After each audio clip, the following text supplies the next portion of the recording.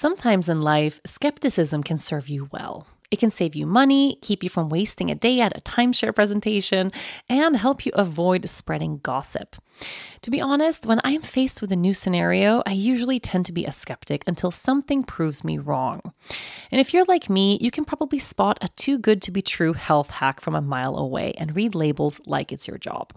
That's where Ritual comes in. They know that every good skeptic deserves a multivitamin that exceeds your standards. Their clinically backed Essential for Women 18 Plus multivitamin has high quality, traceable key ingredients in clean, bioavailable forms.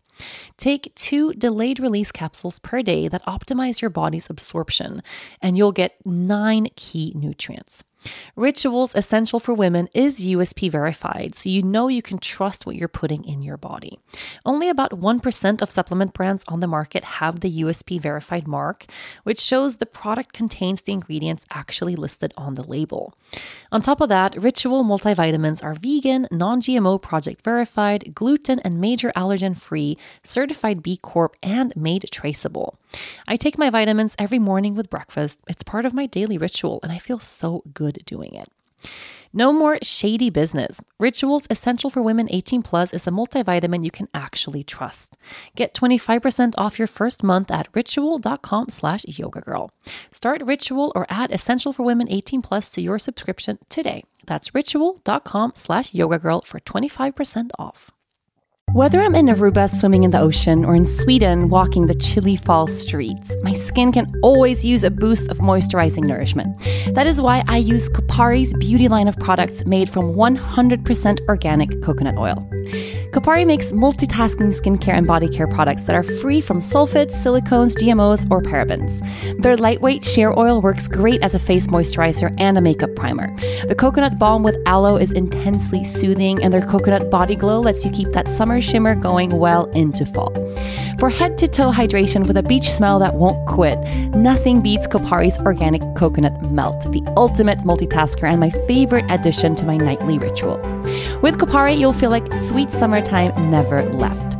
Kopari's coconut oil is the highest quality. The aroma is light, texture is totally smooth, and you can apply it everywhere, knowing that you're giving your body safe, pure nourishment. Say aloha to the best skin and hair of your life with Kopari. Go to koparibeauty.com/yoga to get 20% off of your first order. That's Kopari, Kopari beauty.com/yoga for 20% off. koparibeauty.com/yoga.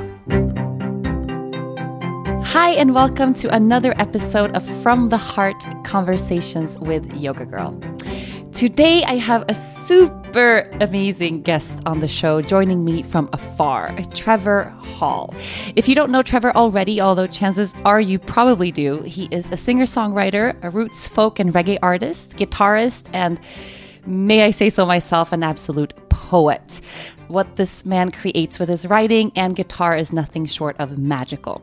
Working alongside amazing artists like Jimmy Cliff, The Wailers, Ziggy Marley, and more, he's had several successful albums, but is now releasing his very first independent album, The Fruitful Darkness. Welcome to the show, Trevor! Thank you. Thanks for having me. Can you tell how excited I am to have you on the show? Yeah, I don't know if I can live up to that introduction. I think you already have. So I have a long history with your music, actually, which is it's deeply personal and really exciting for me to have you as a guest. The very first yoga class that I ever taught, which is 10 years ago now, I played one of your really early songs in Shavasana. What song was that? Lullaby. Oh, yeah, that's like super old school. You went back. I went back. I don't even know how I connected with your music, but it was, I have this big, like when I think back of my first kind of proper class that I ever taught with people and music, and then I chose that song for Shavasana, and it was really, for me at least, a big step into what would become my purpose and my passion. Wow. So without knowing, you have a big piece in that. Oh, that's awesome. That's awesome. Yeah, I want to start and kind of journey back. So speaking of purpose and passion, was music something that has it been ingrained in you since you were little? How did that path start out? Yeah, well, my dad is a musician. My dad is a drummer. So growing up, like, there's pictures of me, like, in my diaper, like, playing the drums and stuff. But music was, it was definitely there from the very, very beginning. And I remember, like, as a child, like, some of my childhood memories, my dad had this big, like, record collection in the hallway. And as a kid, I would just, like, kind of explore through the collection, and I'd pull out a record and that looked cool, and I'd, like, put it on the record machine, and I'd just pretend to, like, then I'd go out in the living room and pretend I was, like, playing the song, like, with my air guitar and stuff.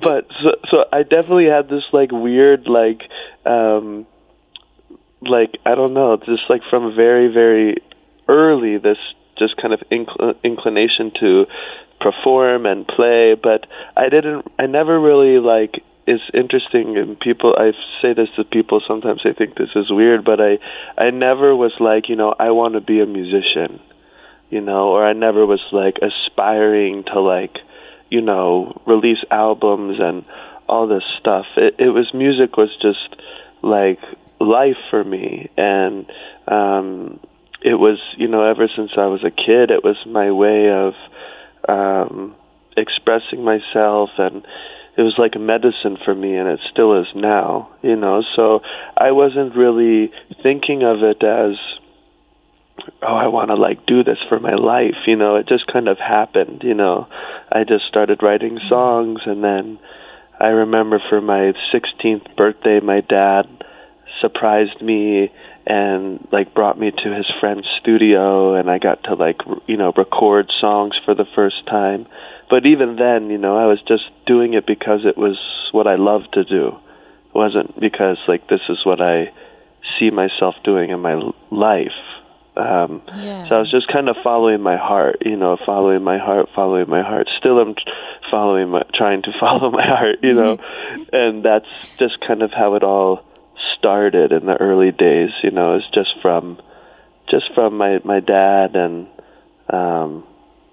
That's so beautiful. Is he still an inspiration to you, your dad? Oh my God, yeah. We call him the Jammer. That's his nickname. And he's Jammer. More of a rock star than me. Like, he like loves to get on stage. We bring him up on stage, if he comes to some shows, he gets on stage and he sings and he plays, the drums, and the crowd just, like, they cheer louder for him than for me. It makes me upset. No, I'm just kidding. But he plays, like, even at home, he's like, he's like a little over 60. I think he's like 62, 63, but every week he, like, plays at the local, like, beach club, and he's got his friends, where I grew up, where they all played together out. So he's such a rock star. That's so amazing to hear. Yeah. So the local beach club, because you're from South Carolina, right? Yeah. But from South you're Carolina. an island boy. I didn't know that there was Yeah. a beach vibe kind of in South Carolina. Okay, I'm not American. I'm Swedish, and I'm not super great with geography. But no, it's fine. It's fine, because when I tell people I'm from South Carolina, they like, really, because, like you said, I grew up on an island, which is all the way at the bottom of South Carolina. So it's not so much like, I think when maybe people think South Carolina, they think, like, Southern and, like, I don't know. You know what I'm saying? It was more of a resorty type of tropical kind of upbringing. And I think that's where like my influence of, like, kind of like reggae music and, surf music, because I grew up surfing on the island, so that type of acoustic kind of surfer music, reggae music, I think that's where I kind of got my influence from that, in that way. That's amazing. Yeah, that's not what you associate South Carolina, or at least for me, up until now. I live in Aruba, so here we have that beach vibe too, but it's definitely different, I can imagine.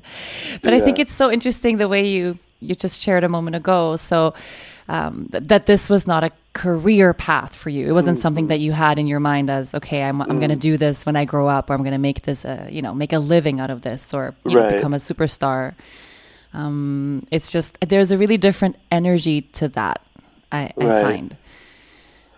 I think even now, like I said, obviously things have changed a little bit now, because you grow up and you realize you have to make money and support your family and this type of thing, but it's still very much the same.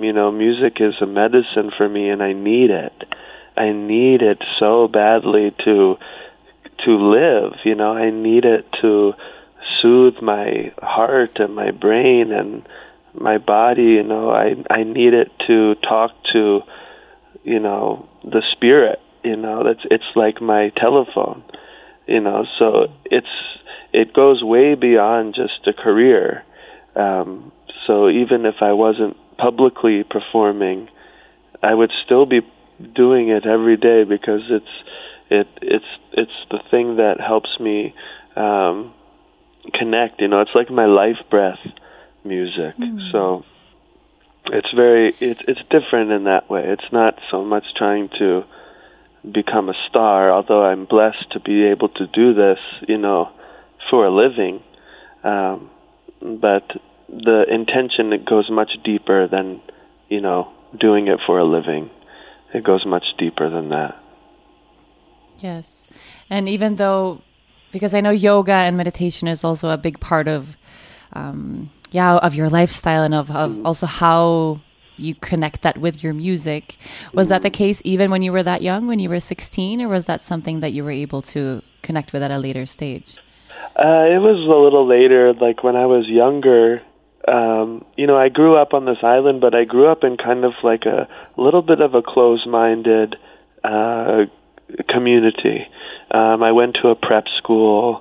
I had to wear dress code, this type of thing. The island is very it's very touristy, so it's like very popular with golf and like tennis, and everybody's kind of doing the same thing. It's not so much focused on the arts, So growing up there, music was I wasn't so much into yoga at that time. I was more into like punk rock, because I wanted to be different. I wanted to break out. I knew that this wasn't, the only way to live, I wanted to be free. And growing up, when you're 15 or 16, you hear this punk rock music, and you see these people, these bands that are jumping around, and that represented kind of freedom for me, So I was very much into like the punk rock stage. And then something happened where I don't know what happened, but I went through a change. I started surfing more. I started being out in the ocean, outside, and that became this kind of spiritual connection, And at that time, like Jack Johnson had just kind of come out with his big album, and Ben Harper these are the people that I really looked up to, and they started to represent that freedom in a different way, with being in the earth and making this music and giving back to the earth and fighting for a cause, and those things started to inspire me, and that kind of started my, I think, my music, my musical style changed into more of a spiritual conversation rather than this punk rock, which can also be obviously very spiritual, but it started to change at that point. And that's when I started getting into yoga a little more, getting into meditation and surfing, and the music kind of took a different attitude at that point. I can see that. Maybe a little more gentle than the punk rock. Yeah, scene. Yeah. Although I still love to listen to some of those old albums, are just so good. But I think it's so special, because I feel like you really have, if you ask anyone specifically within the yoga community, and I think the yoga teaching community, I don't know a single yoga teacher that doesn't have a special place in their heart for Trevor Hall. Like really, really. Sweet. Around the studio here, I have a studio here in Aruba, and I said, "Oh, I'm going to have Trevor Hall on the podcast." Everyone started freaking out. Oh my god! And they had so many questions. And because so we cool. really, That's super cool. but we play your music every day, and it's for me, lyrics is such a big piece of the music that I chose to play in yoga class. Also for connecting to a deeper level of emotional healing and being able to really ground and settle. And you do that so well. So well. It. I don't feel like it's me, you know. I feel like I said, I'm playing what I'm hearing, you know. I'm playing what I'm hearing. I'm a listener too, you know. So these things come in. These things are healing me. These things are talking to me. So I'm just repeating what I'm hearing, you know. So it's special like that. Super special. Well, if we journey back to that 16-year-old, because that's how old you were when you recorded your first album. Is that true? Yeah. Is that album out? Can we listen to it? No. 16? I don't know if I want you to listen to it. I know my dad has it. My dad has a few copies, but I don't. It's not like out publicly. I mean, it was like, you know, it was originally.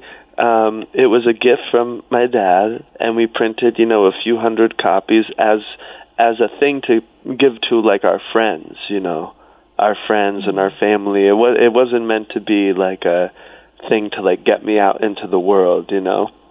I remember it was called Elements of Peace. That's so beautiful. And I had this photo on the cover that my mom took, I think, of me out by our swimming pool. But it was definitely the beginning, you know, and the way it went from there is, you know, I sent one to my dad's best friend who lived in LA. And he was so close to our family that I called him Uncle. I called him Uncle Brad, right? So I looked on him as my family. And he was in LA, and he was an actor, and he was kind of in the scene, and I was going out to California that summer to go to the surf camp in Southern California called Endless Summer Surf Camp. And when I went out there, he said to me, "Oh, you should play a show in LA." And I said, "No way, I'm not playing a show in LA. Like, forget it. Like, I hadn't really played a show ever, you know, so that seemed so intimidating and all this stuff, and I didn't want to, you know. I wanted to surf. I wanted to be a kid and surf and like have fun, you know." And he said, "No, you should play a show. You should play a show."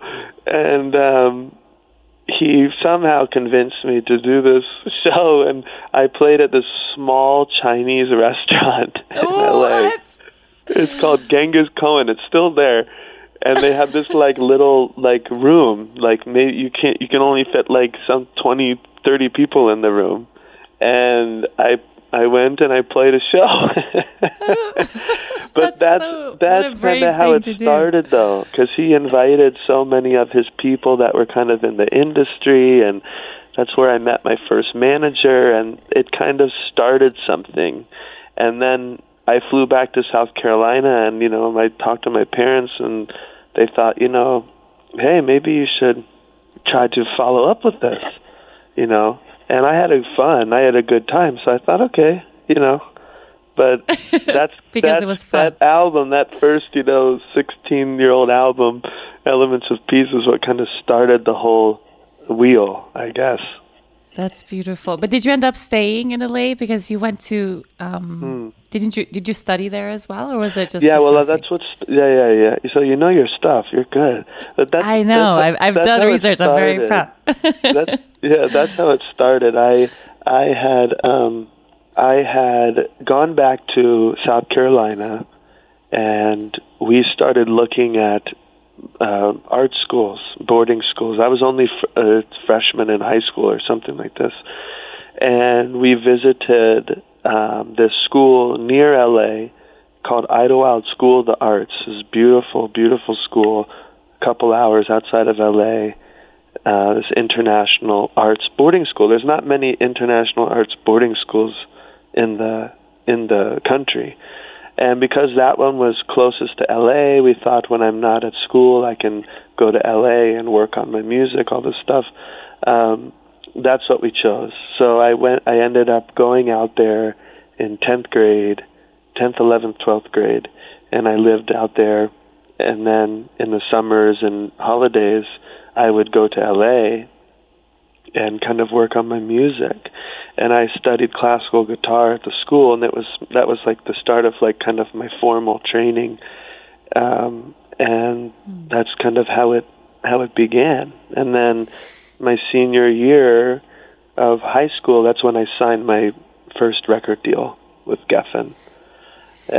Because I read this somewhere, I can't remember where, but it really it struck a chord with me because my brother, when he wasn't a freshman, he was, let me think, I think he must have been 18.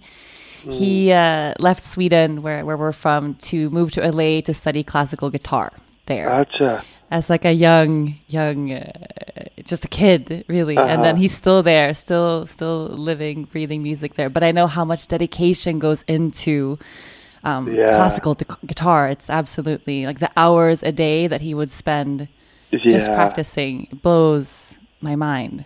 Yeah. I mean, it was really it was intense because I didn't know how to read music. I was just self-taught kind of. Up until that point, but I didn't know how to read music. I didn't know, anything, technique or music theory or anything. But I had the most amazing guitar teacher, is like a brother to me. His name's Michael Katurka, and he just was so just amazing, and I think that's what made it so enjoyable. And I became very passionate about learning, and it really affected my songwriting and helped open a lot of doors, in my mind. So it was a special time, real special time. You are listening to From the Heart, Conversations with Yoga Girl. I love baking, especially in the fall and winter seasons. Being able to use ingredients that my body appreciates makes my cinnamon buns so much sweeter. That is why I use Bob's Red Mill. Every product from Bob's Red Mill is minimally processed at their stone mill in Oregon, and it's the highest quality. Their foods are packed with flavor, so you get nutritious food that tastes amazing. Go to bobsredmill.com today and browse their huge selection of premium whole grain goodness so you can taste it in every bite. Use the code YogaGirl and receive 25% off of all products. Bob's Red Mill makes it possible to nourish myself and my family every single day. And in turn, I support an employee-owned company that has been offering organic, gluten-free, and stone ground products for decades. For anyone with gluten allergy or celiac disease, all Bob's Red Mill gluten-free products are processed in 100% gluten-free facilities to ensure no cross-contamination. You can feel safe and confident with Bob's Red Mill. Remember, Bob's Red Mill is offering a fantastic offer for all From the Heart listeners right now. Use promo code YogaGirl at bobsredmill.com for 25% off of all products. Stock up on gluten-free, paleo, and vegan products from oats to flours and even meals for a healthy family and happy hearts. Visit bobsredmill.com for 25% off your entire purchase with the code YogaGirl today. Knowing how to speak and understand a new language can be an invaluable tool when traveling, meeting new friends, or just even to master a new skill. But it's not always simple when you're bogged down by textbooks and structured classes. That's why so many people trust Rosetta Stone. Rosetta Stone is the most trusted language learning program, available on desktop or as an app. It truly immerses you in the language you want to learn, like Spanish, French, Italian, Chinese, and more. You won't just be studying English translations. The Rosetta Stone intuitive process helps you pick up a language naturally, first with words, then phrases, then sentences. Don't put off learning that language. There's no better time than right now to get started. For a very limited time, listeners can get Rosetta Stone's lifetime membership for 50% off. Visit rosettastone.com/rs10. That's 50% off unlimited access to 25 language courses for the rest of your life. Redeem your 50% off at rosettastone.com/rs10 today. I always thought that either you have I mean, you have a musical gift and you can learn to play an instrument, or you don't. And I would definitely be on the don't side of the spectrum. But according to my brother, it's definitely something you can have a gift, but you can spend, hours and hours and hours really learning the history behind what you're doing and the philosophy, and also practicing the technique, which is something that my brother spent 7 to 10 hours a day doing for the past, I think, decade or more. Yeah. So it's really living and breathing this art. It becomes bigger than, at least it is for him, and it sounds like it is for you, bigger than the music. It's just absolutely part of. It's like yoga in a way. You know how yoga is not just the hour or two that you spend on the mat every day, but it's something that, with time and practice, you take off the mat and you take into everything that you do. Absolutely, yeah. It becomes one with you. And what about your first taste of, I guess, commercial success? When did that happen? My first taste of commercial success, I think I would have to say when we signed the deal, because the whole time I was at this boarding school, anything that had to do with the arts was an excused absence. They supported it. It was much different than my prep school, So anything that had to do with my career or my music or anything, they 100% supported, and they, so the whole time I was at school, I was flying to meet this, president of this record label in New York, and then I'd go to LA, and, I was just a kid. I was just having fun, I was like, oh, this is cool, whatever. But then my senior year, it kind of got serious between Geffen and Columbia Records, and we were kind of going back and forth, and it was like, oh my God, like this is happening, we're going to do this thing, and I signed the deal like towards the end of my senior year. And so when I graduated high school, I moved to LA, and it was very, it was a lot of bright lights and, exciting, because they kind of lay out this thing for you, and, you get all this money, and you're just like, whoa, this is like crazy, and I'm 18, and I have, my own apartment, and I'm in LA, and this is, whoa, and I'm going to record this album, it's just so exciting, but it was quick. That joy, that excitement was very brief, because, like I said, I was 18 years old, living in a city that I didn't know anybody, and I had all this money, but I was too young to have that much money, and I was just burning through it. And before I doing what? Were you partying? Were you out? Were you? No, I couldn't. I couldn't go anywhere. I was 18 years old. You were 18. I couldn't get into any bars to meet people. So right? What did you do? Where did the money go? I just smoked a lot of weed and watched TV and was lonely. I was super lonely, and I had this huge apartment like right on the beach, which was stupid. Like I never lived by myself. So I had no idea what I was doing in this apartment. But it was all a mirage, I learned quickly that this is all just a mirage, and this is not going to make me happy. And it was a beautiful lesson. It was an amazing lesson, but I had to go through that to just figure things out, for myself, and I had to grow up really quick. And eventually I ran out of money, and I had to move out of this big apartment, and I got dropped from the record label, like all 3 of years that later. at the same time. Yeah, all Did of you this still happened. I didn't release any record on the label. I recorded 2 records for them, and they both got shelved, right? So I couldn't release them. I couldn't re-record the songs, nothing. And what was that music like? Was that deeply heartfelt for you? Did you pour your soul into something and then it wasn't released, or was it? Yeah, absolutely. It was all my music I poured my heart into. So it the most frustrating thing, I think, of the whole thing was, I grew up in a small town, and you hear these like horror stories of like the man of the record industry, and and then you're like, oh, that can't be that true, and then you go out there and then it happens to you. It's real. So it was the worst part about it was having somebody else control my music getting to people. That's what I hated. I didn't care about the money. I didn't care about any of this. It was all these people that wanted to hear music from me, and I had the music. It is there. But because of some guy who doesn't even know my last name or whatever, sitting up in an office, doesn't like it, it's not going to go to anybody. That was the part that really crushed me. So when I actually did get dropped from the label 3 years later, being on this label, I was ecstatic. I was so happy. I said, well, now I can do whatever I want. Now I can let people hear this music. But that whole period was kind of a tough time for me. It was just really lonely and confused and just kind of drifting, I didn't know what I was doing.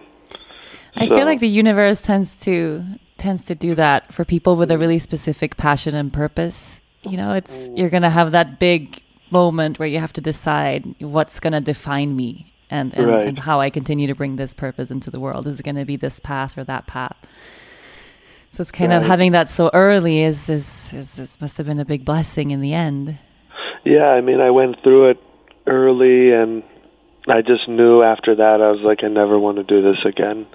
I never see myself on a major label, or I never want to have somebody else control how my music, or when my music like this is released to people. I didn't want that anymore. So it was good in that sense to teach me quick, and also to make me grow up quick, being so young in the city and stuff. I definitely had to learn quickly. So it was a blessing in that regard. And then what was the next step after that? Did you still you had a yoga practice and meditation practice at that time? I had a little bit of a practice, but like I said, I was young and I was smoking a lot of weed and was just kind of being a kid, a little bit still. But I definitely had a deeper hunger. I always have a deeper hunger, and the next thing that happened really, well, during this kind of lonely, super lonely time, right, living in LA, I had a teacher from my school, from Idlewild, from my boarding school, who, while I was living at the boarding school, he was a yogi. And he would teach me meditation, and I really looked up to him. He was like my role model. And he was a devotee of the Divine Mother. And he came down one summer, I remember, and forgive me. While we were at school, my senior year, he said, one weekend he said, I'm going down to this temple, right, in Southern California, and I go down there for the weekend sometimes to meditate and sit, and if you want to come with me this weekend, you can come. So I said, yeah, that's amazing. I was starting to kind of get interested in this, philosophy and stuff, and I went down with him to this temple, this Kali temple, and I was super, super moved by this place, right? So that kind of left an impression on me after we left, and then I graduated, but I was still thinking of this place. So anyway, it's summertime, I'm living in LA, like I said, in this kind of drifty period, and he calls me, and he says, I'm going down to the Kali temple, there's a big puja, a big ceremony, and these priests from India are flying in, and you should come. And I said, no, I can't come. I have things to do, you know. And he said, what do you have to do? And I said, I have a yoga class that day, something like that. I said something stupid. And he said, this is real yoga, he told me. He said, this is real yoga. You should come. So I said, okay, it's the whole weekend, whatever, I'll go down. And I went down to this festival, this Kali festival, and it just blew me off the map. My heart exploded. I felt like I can't even explain the feelings, the feelings of familiarity, of love, of community, of like, it just totally blew me away. And I came back to LA more lonely, you know, because I had just experienced this whole community of people, right? So after that, I began to drive down to Laguna. This is where the temple was. I would drive down to Laguna like as much as I could to see Ma, to see the temple, and to be with all the monks and the devotees. And I began to kind of become like, it became like family very quickly, you know. And I became fascinated with the Divine Mother, and I became fascinated with India, and it all just started to flow. And when I lost all that money, when I blew through all that cash, I ended up moving down there to Laguna to be near the temple, and you know, and then I got really, really broke. Then I literally had a few $100s to my name, and I told them at the temple that I'm in a bit of a situation, you know. And they said, well, you're here every day, right? Why don't you just stay here at the temple in the ashram and until you get back on your feet, right? And there's no pressure. You can stay 2 days, you can stay 2 weeks, you can stay however long you want. But, you know, we're here for you, and until you get back on your feet, just stay here. So I thought, okay. Beautiful. Right? So I moved into the temple, and I didn't leave for 7 years. 7 years? Jesus. Yeah, something like that, 7 or 8 years or something. So what was a regular day? That was also a hidden blessing. But that was a kind of long answer, sorry, but no, it's beautiful. The music, everything started to change drastically. It really started to take on this. The music was the tool to like journey inside, you know, and explore my spiritual, you know, life, and to talk to that inner space and to communicate with something that was beyond me. It just took a huge turn, you know. A lot of it became devotional and talking about ma. So it was different. That was what really that was a big catalyst thing that happened there. And were you able to kind of in daily life in the temple, were you able to also take up space in that practice with your music? So did that become a regular part of the day, kind of you, or was it more of a personal, individual exploration of your music? Like I'm envisioning you there, kind of holding space for other people, maybe for the first time with your music. I think that it just, you know, they knew I was a musician when I obviously moved in, or even before that, you know, they supported me. They still support me 100%. And they knew that I wasn't a monk, right? They didn't ever put any pressure on me to become a monk or anything, but they knew I had this strong spiritual inclination. But they didn't force me to anything. They constantly supported the music and the expression, and so while I was there, you know, I would participate in obviously prayers and ceremony and stuff, But then, I would stay up till 3 a.m. in my room, recording music, and the next day I would come into the temple and I'd say, I recorded a new song, and they'd say, oh, let's play it. And we put it on the speakers and we'd let Ma hear it, and it became like a rhythm, so it was just like the music and the temple life. There was no different. It was no different because music was my puja. Music is my ceremony, and they encouraged that, anything like that. So it became just one thing, which was really beautiful and special, and it's magical. And did any of that music end up released on an album? Oh, ever? Absolutely. I mean, lots of it. So many songs I wrote in my little, cabin there in the garden, mostly everything. And there's still, so much music that I've written in there that hasn't been released yet, so many albums and so many ideas and songs were born from that place, and continue to be born from that place, because that place is always with me. So it's just a beautiful, I guess, journey in that regard. Yeah, I love this. Yeah, the connection of creativity with making space for yourself in that way. So whether it's through puja, through ceremony, or like Jack Johnson and surfing, or whether it's through yoga, like we all have our own way to tap into that creativity. You are listening to From the Heart, Conversations with Yoga Girl. I love a delicious glass of wine. It's one of my favorite ways to wind down from the day or kick off the night. That perfect yummy glass enhances the moment.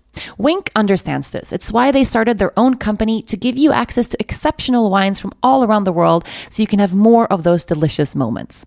How do you select your wine normally? Do you always buy the same bottle or blindly grab whatever has an interesting label? I have to admit, I have my few go-to bottles, but Winc has opened me up to new wines that I absolutely love. There are over 10,000 varieties of wine grapes grown around the world. Why limit yourself? Winc will send you varieties that you never knew even existed, or ones that you didn't even know that you loved, with labels beautifully designed by local artists. Each bottle truly is a unique work of art, both inside and out. Winc works with your taste preferences. Winc will even introduce you to new, rare, and custom wines that are not available anywhere else and tell you the story behind each one. Just go to trywinc.com, take a brief palate profile quiz, and Winc will recommend distinct and interesting wines that are customized to your palate, shipping them directly to your door every month. All of Winc's bottles start as low as $13, bottles that would retail at $20 or more. You can get high quality wine for nearly half the price with Winc, since they work directly with the winemakers and have taken out the middlemen. There are no membership fees. You can skip a month or cancel at any time. And Winc has a 100% satisfaction guarantee, so you never pay for a bottle that you don't like. Right now, Winc is offering listeners $20 off of your first order when you go to trywinc.com/yogagirl. That's trywinc, spelled trywinc.com/yogagirl to get $20 off of your first order right now. trywinc.com/yogagirl. I know there's a lot of people listening, and a lot of people out there that are constantly struggling to find that place. Maybe feeling lost, or feeling like if I don't have a very clear purpose in my life, I don't feel purposeful. Do you have any advice for a person maybe in that space that hasn't connected to that place of source yet, of how to find that for themselves? Because it's such a vital piece, I think, on our own journey. Yeah, I think it's a huge vital piece. I mean, it's funny because even with all those things, those blessings in my life, I'm still every day trying to connect, trying to go deeper and deeper and deeper and deeper. But I think that the most important thing in one's, or life or journey, or one of the most important things is, or two things, I guess, is sincerity and longing. I feel that these together are the two like main ingredients that you put into your heart, and you lay it down at the feet of that supreme, being that's within all of us, that's within everything. And if you're sincere, in your journey and you're longing for that connection, that place within, then that being or thing or whatever you want to call it is going to reveal itself to you in some way, right? It's that being is the mother of all of us. In my view, that's my attitude, is the mother, right? She's the mother of everything, so she's always going to provide for you. You have no fear, right? The problem is when I think we forget that. We forget that there is that being, or we forget who we really are. We forget what's really inside of us. We take ourselves to be just, oh, my name's Trevor, and I'm from South Carolina, and I'm a musician. It's like, no. What are you beyond that? What is beyond? Who is the one behind all your thoughts and behind all your feelings? Who are you really? Who are you really? Who am I? Who am I? Who am I? Going deep, deep, deep, deep. We forget who we are. We forget what's within us. And I think that is this whole, at least for me, this whole journey is just me trying to remember who I am. And the music is what helps me find my way back to that place, beyond all this, I guess, ever-changing duality, this type of thing. But if I was going to, give somebody some advice, I don't know if I can give any advice, I'm still so young and stupid. But I think that the really important thing is longing and sincerity, and really, asking deep, deep from your inner heart. You put that forth, then that answer must come to you, and that guidance must come to you. You just have to really, really, call from your heart and keep your eyes open, and that's what is going to help you find your way, right? The heart is the most important thing. The heart is the most important thing, and so we have to act from that space, that inner space that's within everything, within all of us. That is what's going to guide us. And it may not manifest, it may not manifest as something externally, it may manifest as an inner call, an inner answer, an inner remembrance, something it's not like always that. what we think it's going to turn out to be. But this resonates with me on such a deep, deep, deep level. So I have some really amazing teachers within a movement called Path of Love that originates from the Osho culture. And within Path of Love, the idea of the process of Path of Love, there's 3 pillars or 3 cornerstones to that. And it's exposure is the first one, which has everything to do with seeking out your own wounds or your own darkness and healing what needs to be healed, and moving into exposing, shedding light onto the dark. And the second one is longing. Really, that longing to really, to step in and manifest what you're here to do. That big longing that's bigger than everything. And the third pillar is prayer. And connecting these 3 to really put us on the path of love, or on the path of creation. And it's so beautiful to hear you say that. That longing for me was a big piece, at least in my own spiritual practice, realizing that I spent my whole life really with this longing to heal.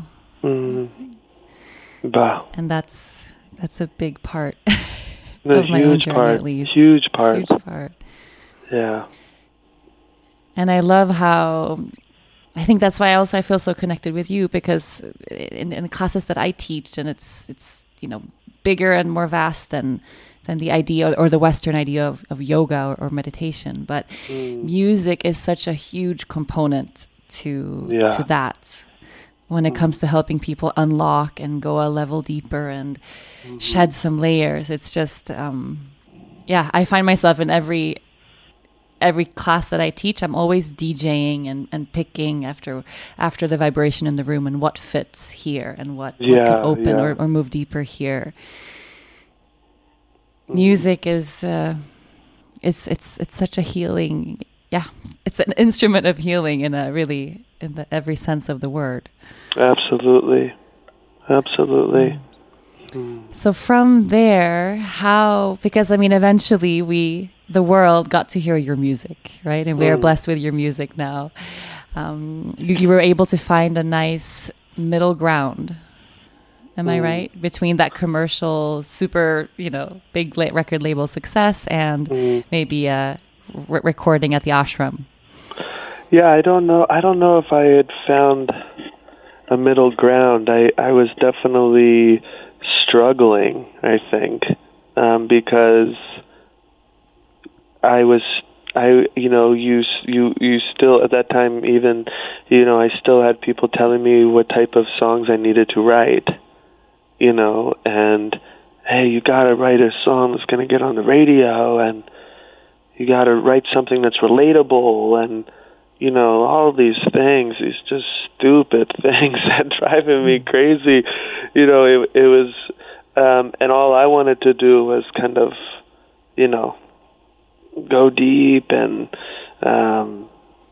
use the music as a tool for healing, and wasn't really concerned with what was on the radio and if my music was on the radio. But you still have these influences of all these people telling you these things, and so it was a little bit of a struggle.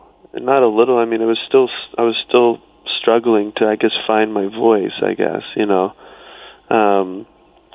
and I ended up signing another contract with a smaller label, in like a nice indie label called Vanguard, and I had recorded a couple albums on there, and that was really, really beautiful to actually, get music out there. And that's when I felt like I was starting, my career, which was really nice, because finally people have some of my music, and I can play shows, and people can know some of the songs, and but still, I was still so young, and I was still trying to find my style and my voice, and trying to, like you said, keep the balance, I guess, of having these really spiritual, I guess, songs, and having people trying to tell me you need to write something else or making them relatable. It was still kind of very weird, Well, yeah, it's not easy. I mean, those two voices, it's I think every day that's hard to balance. Yeah, it's an everyday thing. Yeah. So it was do I go for where success is or where money is, or do I stay true to who I am? Mm-hmm. Definitely. Yeah, that we even have to make that distinction. I think it's really hard. Yeah. So that was happening, and then I recorded an album called Everything Every Time Everywhere. It was my second album on the Vanguard thing, and then I was getting burnt out. I was starting to get really burnt out. I had been touring since I was 16. I was always on the road, and it was starting to catch up with me. And not that I was doing anything crazy on the road. I wasn't a partier or anything like that. It was just a lot of travel and a lot of performing, a lot of late nights, and not, good food. And it was just all starting to catch up with me. And it started to not be fun anymore. It started to become work, and it started to become just kind of routine, or I don't know. It was just something was not clicking. And Did you ever long to just be in one place? Oh my God, are you kidding me? I long to be in one place right now. I don't know. Some people are just like that. Like they love to flutter all the time. I don't know. Yeah, well, I like to move. I like the traveling. I like all that stuff. But I also, I'm kind of an introvert. I like to just kind of unplug and just kind of cleanse, I guess, my field, I guess. And when you're on tour, it's just constant people, constant moving, constant, just no space to kind of, I don't know. It's just interesting. If you're not, taking the necessary steps, I think, to make sure you're centered, it can just sneak up on you, and it was just getting to me at that point. And I had been doing it for so long, like just on the road, just in the car for hours every day. It was just a lot, and my health started to kind of break down. And I was young, but I was still. It was just starting. I just didn't have the energy anymore, and like I said, I mentally wasn't there. And for the first time ever, I said, I need to stop. I need to take a break. And I didn't really know how long that break was going to be. I honestly didn't even know if I was going to come back and play. Like I was really in a low spot. I just wanted to stop. I just wanted to go somewhere and kind of just be by myself and hide and just sleep for a year, and eat my own food. I was just really burnt out. And it was right at that time, right before I made that decision, that I met my wife. And, wow. I had been alone my last girlfriend was high school, and then I was living in the ashram. So I hadn't had a girlfriend for 7-8 years, so I was rusty. And then rusty. I met my wife, and right away, just right from the beginning, I felt this nourishment. I felt this gentle hand. A teammate. A partner. I didn't have that before because I was just kind of like a lone soldier, on the road, and it was just difficult. And I just found this kind of beautiful angel to stand beside me, and we could just support each other, in our what a journey. Different life. I'm sorry? What a different experience of life. Different, totally different. I never even thought ever I would get married or anything like that. I just thought it wasn't possible with my lifestyle and like this. And then I met her, and then I took the decision to, take time off. And I literally just stopped. I literally was like, I'm stopping. And my wife and I, we got married at that time. And her parents had a place up in Vermont, up in the woods, and we decided we need to just unplug and we need to go spend some time there. So we just went there, and I didn't pick up my guitar at all, and I just slept and read books and ate home-cooked meals and watched movies and just kind of really just didn't do anything. And it was so beautiful. I mean, we would just go on long walks in the forest and just be quiet, just be quiet. And it started to really heal me. And eventually, I picked up my guitar and I wrote a song, whatever. and I recorded the song. But I never thought, oh, I'm writing a new album. Nothing like that. It was just, I'm really making these songs for my own healing, or these songs are coming to me for my own healing, you know. So I would make a song, then some time would pass, and then another song would come, and I'd record that song, and it would happen like this. And after like a year, I had like, you know, these 12, 13 songs. And I thought, there was an album. I thought I said, I can't keep this to myself. Right? This helped me heal. Maybe it'll do the same for somebody else. I have to release this. And that was Chapter of the Forest. And ironically, that album, when it came out, like I recorded all that, you know, by myself.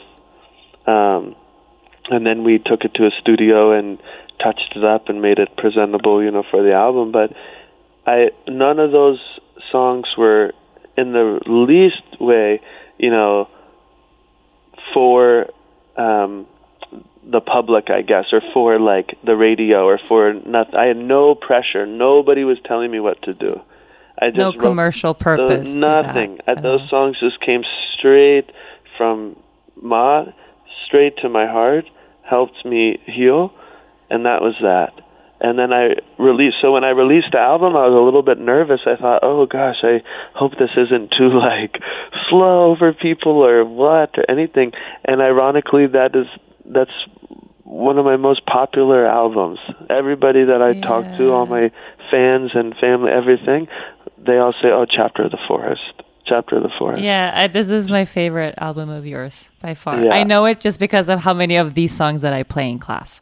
Mm-hmm. That's how I know that this is a favorite. Yeah. It's absolutely beautiful. Yeah, it's mine too. It's my favorite too. So that was a huge lesson for me, because I felt like I was just really coming from a super pure space, and my heart was open, and I wasn't really concerned with any type of commercialism or anything. I was just trying to come as honest as I could. Mm-hmm. And it was a really beautiful experience, super beautiful experience. And then I really, you know, I felt a lot better. My health had started to improve a little bit, and we kind of continued, and Kala came, you know, a year after that. And that is where I was at. I forget your question. I hope I just didn't keep talking. No, I think we went. No, it's good. This is beautiful. A question relating to that album. So one of my favorite songs of the Chapter of the Forest is "O Haleakala." Mm-hmm. What's the kind of origin of that song? So that song I wrote, when my wife and I got married, we went on our honeymoon to Maui, and she has a lot of family there that's been there for like 30, 40 years. So we decided to go there and kind of have a special, you know, time there for our honeymoon. And when we were trying to figure out where to stay, we asked one of her family members, hey, where should we stay? And they recommended this place that was right below Haleakala. And Haleakala is the crater that is on Maui, the volcano on Maui.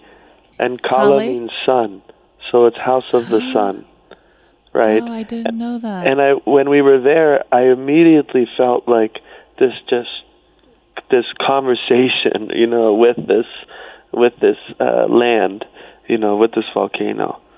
And I just felt like super grandmother vibes. And while we were on our honeymoon, we were staying in our little place, and I picked up the guitar, and that song just came out in like 5 minutes. You know, sometimes songs take like an hour, sometimes songs take a year to write, but the song just popped out. And it was just this beautiful kind of conversation with Haleakala, with her, and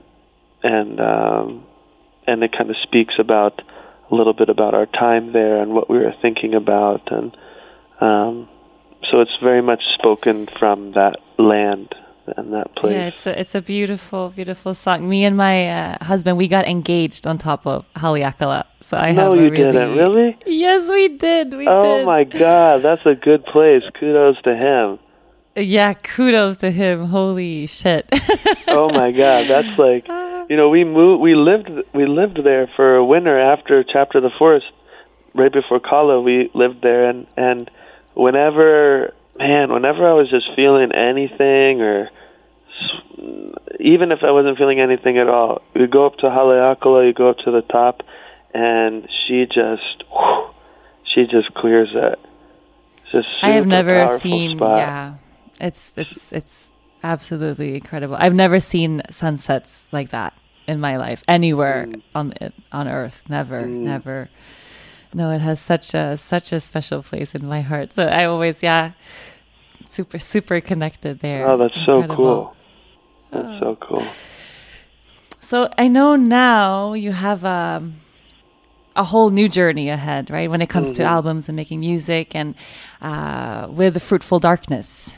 Mm-hmm. Do you want to share a little bit about that? How did that come? So from Vanguard and making music in that way, this is your first independent release. Mm-hmm. Yeah, so the Fruitful Darkness, it's my first independent release, and it is born out of kind of a toughness, like tough period. The last couple years, last two and a half years, I really went through it physically and emotionally. I really had some serious problems with my health in the beginning, about 2 years ago. We were, like I said, we were living on Maui, and right before we left, I got really sick with a staph infection, which made I had to cut my dreadlocks. I used to have long dreadlocks. I had to cut my dreadlocks. And how did that come about? How do you... I don't know much about staph infections. We were on Maui, and it was our last day, I remember, and we were about to fly back to the mainland, then to fly to Australia for a big festival and all this stuff, and I got a staph infection. And the staph infection kind of, it wasn't being cured by like the medicine I was taking. So the antibiotics weren't working, and so I had to be hospitalized, and they had to put me on this serious medicine through an IV, and I was in the hospital for 8 days, and we had to cancel all these plans to go to Australia, and it was just really low time. And then the staph started to spread to the back of my head, and they couldn't get to the staph through my dreadlocks. So they said, you have to shave your head. So wow. I had to shave my head, and I was so sick. I was so sick, and I had no energy to do anything. And I was stripped of my energy, but then I was also stripped of my identity. Hair is hair, it's whatever, but, I had taken a vow not to cut my hair for a certain period of time, and it became my identity, the locks, and I had to cut them, and I just felt like I wasn't myself at all, and things that I kind of based my life on, these ideas and things that I based my beliefs and life on, they all seemed so far away, and I seemed like I had no connection with them at all, and it was just really dark time, just dark time. But at that time, I was introduced to an astrologer named Deborah Silverman. She's a famous astrologer, and a friend of mine had gifted a session with her. They wrote me and said, hey, we want to gift you a session with this astrologer. She's amazing, all this stuff. And when I read the email, I thought, oh my God, I really don't want to do this. Because I'm a spiritual guy, but I don't really like any hocus pocus type stuff. I want the real, thing. And my perception of astrology was kind of like, oh God, that's like whatever, but my friends had gifted me this thing and I didn't want to say no. I didn't want to be rude. So I said, okay, yeah, I'll do it, And I remember I was on tour and I was sick, not feeling good. And we were in Orlando, I remember. And I called her from my hotel room because she does it over the phone. And I called her from my hotel room, and she just blew my mind. Just blew my mind. She told me everything about my health. She told me when I got sick. She told me, why that was according to the planets and what that meant and what the universe was trying to tell me and slow down and, all this. It just totally blew my mind. Like I learned so much about myself in that hour, and learned so many tools about how to work with myself, in that hour. It just blew my mind.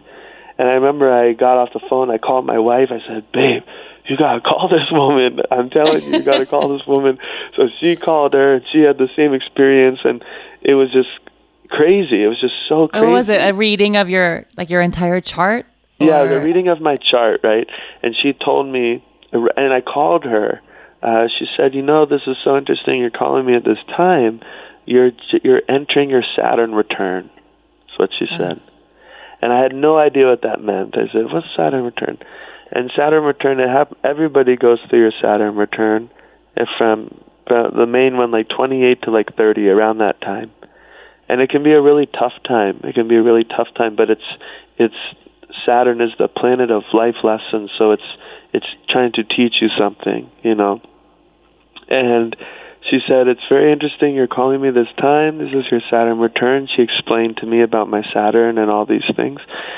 And I became fascinated. I became fascinated with astrology. I became fascinated with that connection of the stars relating to our personalities, and it was just very interesting. And I learned, like I said, I learned so many things about my journey so quickly, So I entered this period, this Saturn return, and it was awful. It was so hard. It was awful.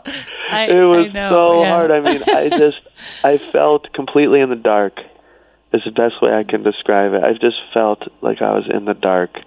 Things that, like I said, things that I really kind of staked my identity on, I just felt no connection, and I just felt stripped. I felt really stripped, naked, and in the dark. And but wasn't it nice though to be able to connect it? Because I had that same experience where I kind of thought astrology is something that a little mumbo jumbo type thing. Right, but I had someone read my chart for the first time, and it was just unbelievable how much sense it made from like big traumas, and like could pinpoint exact ages of my life when things had happened, and also kind of why and what it related to. So for me, whenever I had a really challenging something and I could connect it, okay, like this is not forever. That was something that was nice for me. Like Saturn return, like it's not it's not everlasting. Right? Yeah, I know. We take those things to be it's just going to last forever. I always think, have you ever seen that YouTube clip of a little kid who like he got his like wisdom teeth pulled out or something, and his dad like YouTubes him after he's like or videotapes him after, and he's on like and he's like, "Is this gonna last forever?" Forever. That's how I kind of feel when we're in those dark periods, So I was definitely like in that state of like, is this gonna last forever? But I started to study the astrology. I started to study astrology with this astrologer, Deborah, and she became kind of a godmother to me and my wife. She just became this just elder for us, an auntie, and I really learned through my own chart and what my destiny and all these things of going into the dark and making friends with that place rather than trying to push it away, and to not avoid it and to stare it right in its face and say, "What's up?" and shining light on that, and then bringing that back up into the light, right?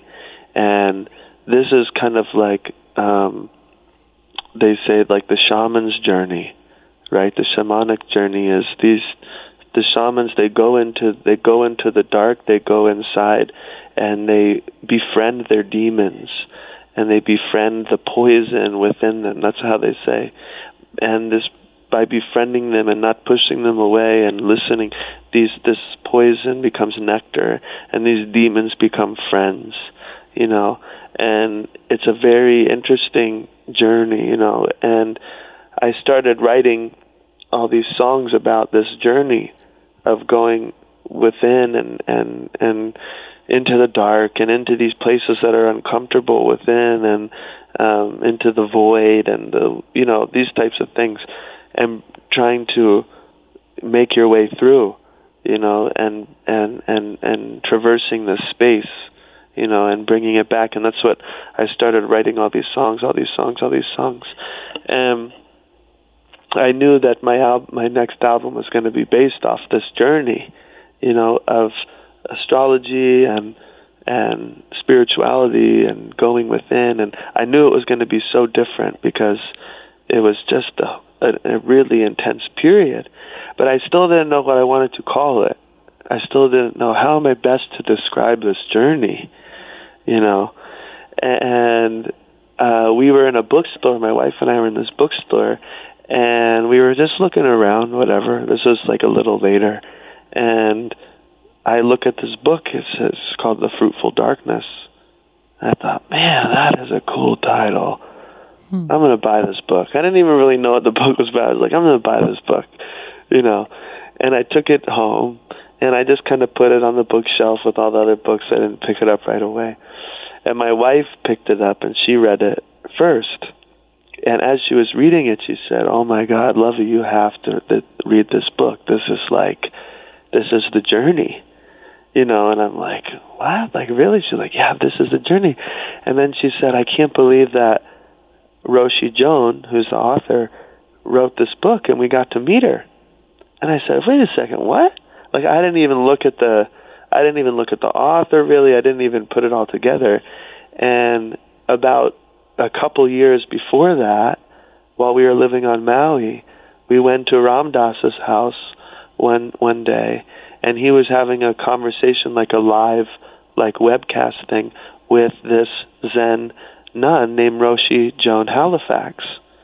And we got to meet her and talk with her, and it was like really beautiful. And I put it together. I was like, oh my God, she wrote this book? I didn't even know this. You didn't know? I didn't know it. No, I didn't know it at all. I didn't put it together until my wife told me. So my wife finished the book. She was like, this is one of my favorite books. You have to read it. I started it, and I was like, oh my God, this is my journey. Like, this is like, or it's not, my journey, but this is describing like that journey of going into that space, the fruitful darkness. This is it. Because the book is all about all the shamans that she has met over the years from so many different cultures, from the Huichol in Mexico to, Tibetan Jankris or Nepali Jankris and shaman. It was just an incredible, amazing book. And I thought, man, like, I have to call my album The Fruitful Darkness, but she wrote it, like, I don't know, like, I need to ask her permission, obviously, but I don't know what she's going to say. So I got her email, and I wrote her, and I explained the whole thing, and can I use the title?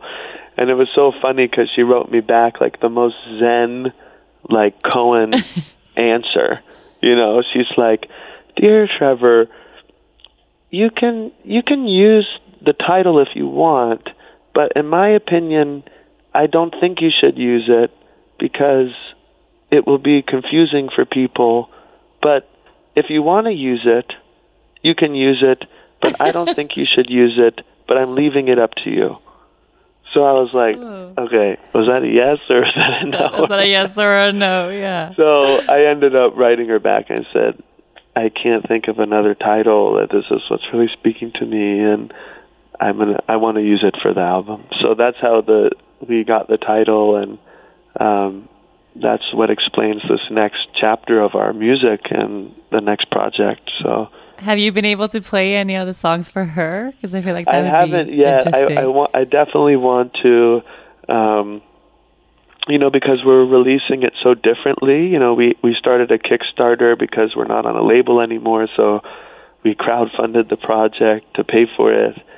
And then we're releasing it differently. We're releasing 3 songs, every 2 months. So we're trying to, that way we can have a year-long kind of conversation with fans and with the community, rather than, because sometimes I really don't like how, we just release an album, a full album, and, there's 12 songs on the album, and, it's for a month, people are into it, and then it's gone, and then some songs get lost, and the whole thing. This way, we can take our time, and we can really explain the stories behind each song, and make sure each song doesn't get lost, and then it'll culminate in the full Fruitful Darkness album, at the beginning of next summer. So I want to make sure that I have, all the songs together before showing them to her. And I want to present it properly to her, and not. I want to make sure she likes it. Yeah, you should. That'll be a special moment. For sure. Yeah, for sure. Well, I know. At the beginning, or before we started recording, I told you I had a really geeky request that I was really hesitant to ask, and I debated. I was asking my husband, back and forth, should I ask or should I not? And ultimately I did, because I don't know why I think it's geeky. I think I'm fangirling over here. But before we say goodbye, would you want to maybe sing something for us? Yeah, I can sing something from the new album, or something that's on the new album, yeah. Something that speaks to you in this moment. I think, hold on, I'm trying to think. So we were just talking so much about astrology that there's a song on the album called Sagittarius, right? Yeah. And because I'm a double Sag, so that energy I was learning so much about, and learning how to walk in my fire as the astrologer had advised me to. So there's a song kind of about that, and I can sing the first little verse and chorus, and then you can tell me if it's good or not. Oh, I don't want to be the judge of that. Come on. Yes, we're just... But it's, because it's talking about Saturn, it says, break me out the pattern, the rings of Saturn, get me out of my way. I surrender mission to gain another vision, get me out of my way. The stars, they be whispering, longing to be kindred, get me out of my way. A true double seeker to find the inner teacher, get me out of my way. I'm still learning how to walk in my fire, live in my fire, love in my fire.